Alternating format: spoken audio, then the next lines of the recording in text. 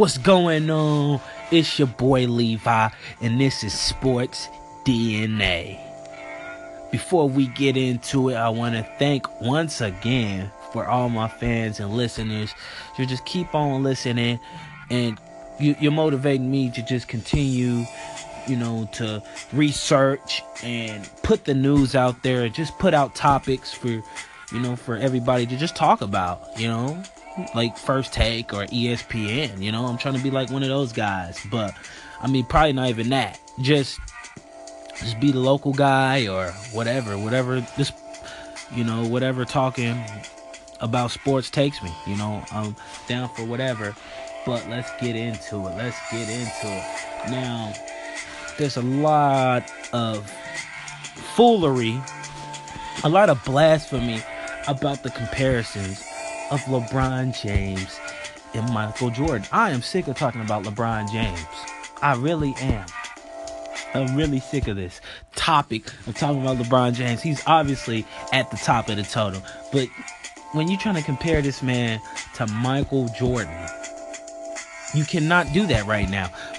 LeBron James has not proven himself like a Michael Jordan has already proven himself. And people try, to put the statistics out there.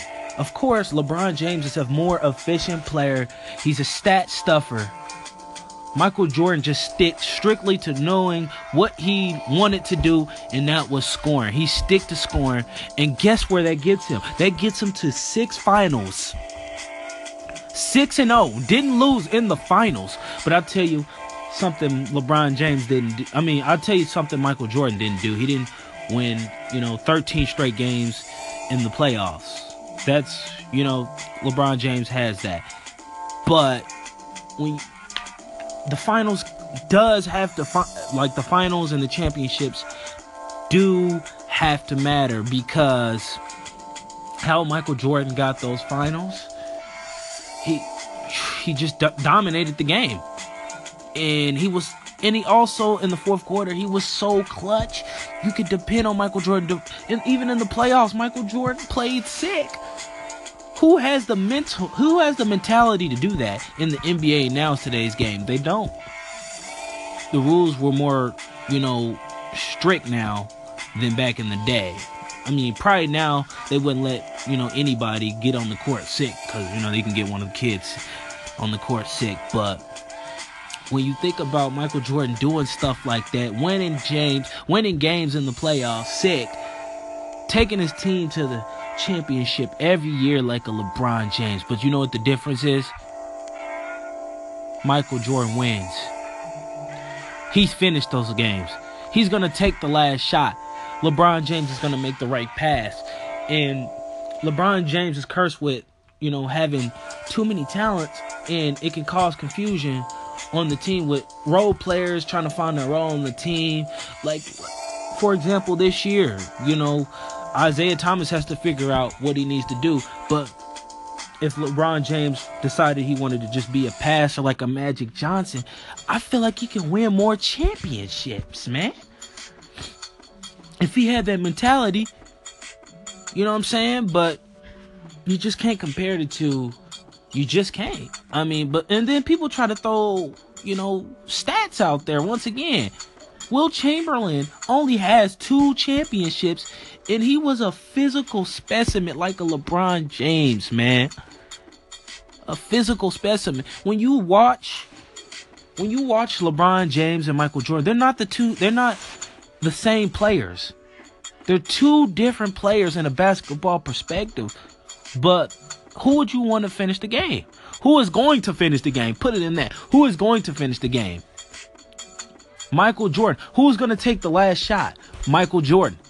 Who can you trust to make the last shot? Michael Jordan. Who can you trust to lean on to score every single night? Giving it his all every night. That's going to be Michael Jordan. Who had a tougher mentality? Michael Jordan. Who can you count on? You can count on both.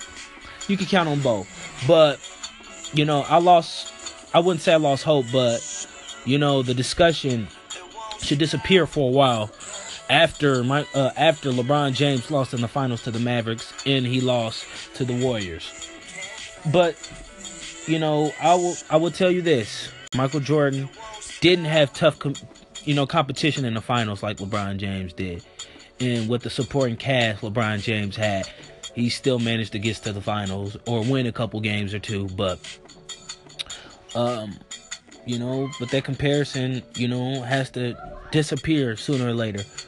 Because stats doesn't matter. Wilt Chamberlain was a stat stuffer. So get the freak out of here with that.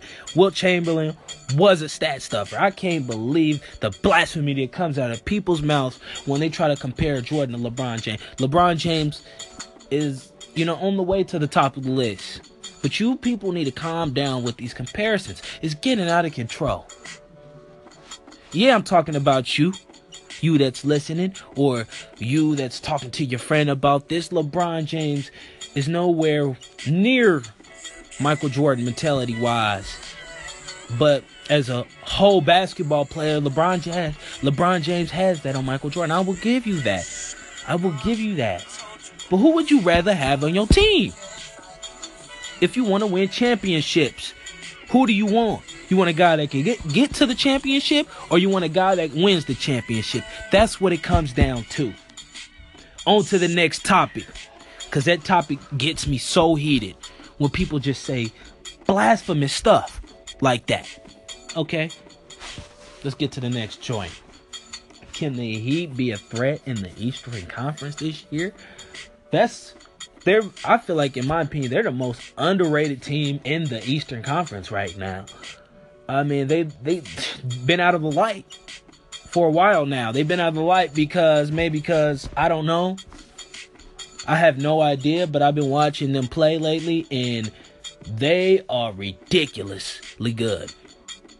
Like, they remind me of the Pistons when they had Isaiah Thomas, Dennis Rodman, the Dumars on the team.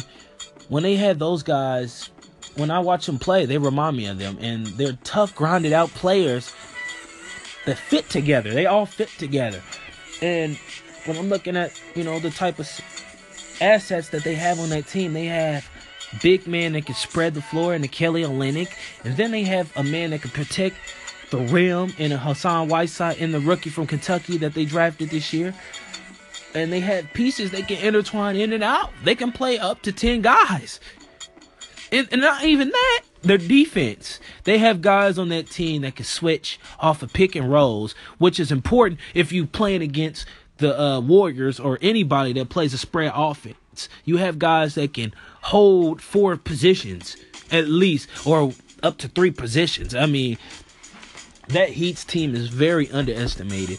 And me and my boys was talking about, that's why this LeBron James and Michael Jordan comparison came up. Because they said some other blasphemy stuff. I guess they're a huge LeBron James fan. I'm a LeBron James fan. But some people could take things out of context.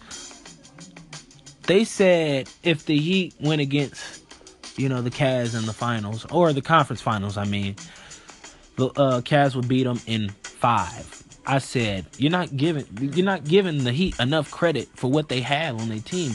They don't have a star on their team, but they have pieces that all fit together, and they play well together, defense and offensive wise, and they have a lot of underestimated players on their team that's not in the light like they should be, and guys know their roles on that team. But in my opinion, I feel like they'll take them to 6. Game 6, or at least a 7 or 6, in my opinion. But that's just an opinion, and just can't wait to see, if the Heat go against the Cavs. That would be a great game to watch. Great game. Let's get on to the next topic. Luke Walton, is his coaching job in danger because of LeVar Ball? No way. LeVar Ball is just a loudmouth guy that reminds me of, like I said on my last podcast with my guest, he's just a guy that reminds me of a guy in my, family. Somebody's just always constantly talking stuff, but, I love LeVar, man, for what he does, man. You can't take that. He's going to do whatever he wants. You're not going to stop LeVar Ball from being LeVar Ball. But look at it in this perspective. He's the outsider. You're in the inside, Luke. In the Lakers organization, you shouldn't be worried about LeVar Ball. That's the last thing you should be worried about. And the media likes to blow stuff out of proportion. And that's why this topic is on deck right now. Is because the media blows it out of proportion. LeVar Ball is not a threat. He shouldn't have any impact on the locker room.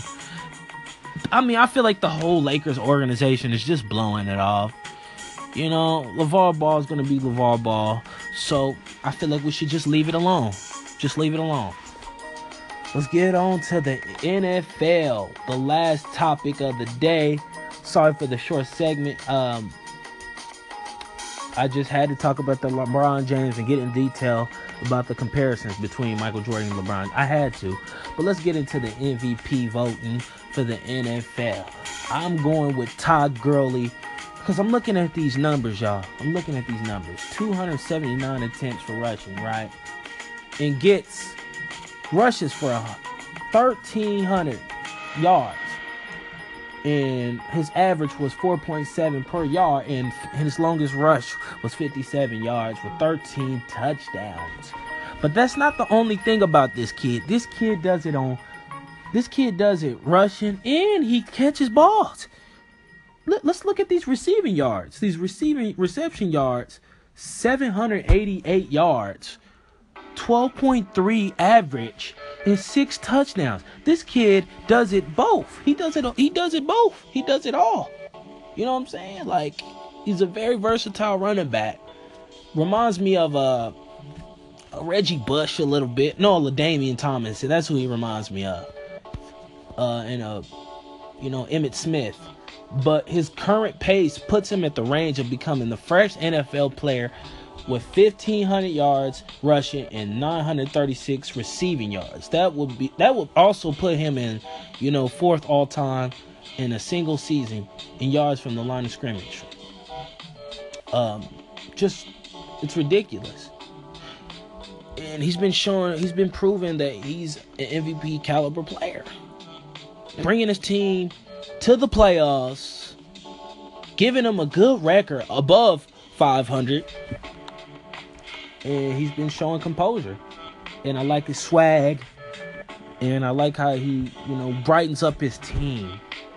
And there's only been 3 players in the NFL history to ever have 7 touchdowns and 596 or more all-purpose yards through the first 4 seasons of the game. And all those players that have done that are all Pro Hall of Famers, Pro Bowl Hall of Famers. Now, when you look at those numbers, you see this kid is on the road to be great. He's on the road to probably be one of the best running backs that ever played for the Rams. One of the best, top 5 at least. And if he can pass Marshall Faulk, he will be one of the best running backs that play for the Rams if they keep him there, and if he can stay healthy. But that's all I have for you guys. I appreciate all the listeners. Just continue to listen and support me, and I'll support you. That's what I'm doing. I'm the fan of the fans. You can follow me on Instagram, SportsDNA13, or you can follow me on Twitter, SportsDNA13. Holler at your boy, give your boy ideas. And have a good day, everybody. This is Levi Washington,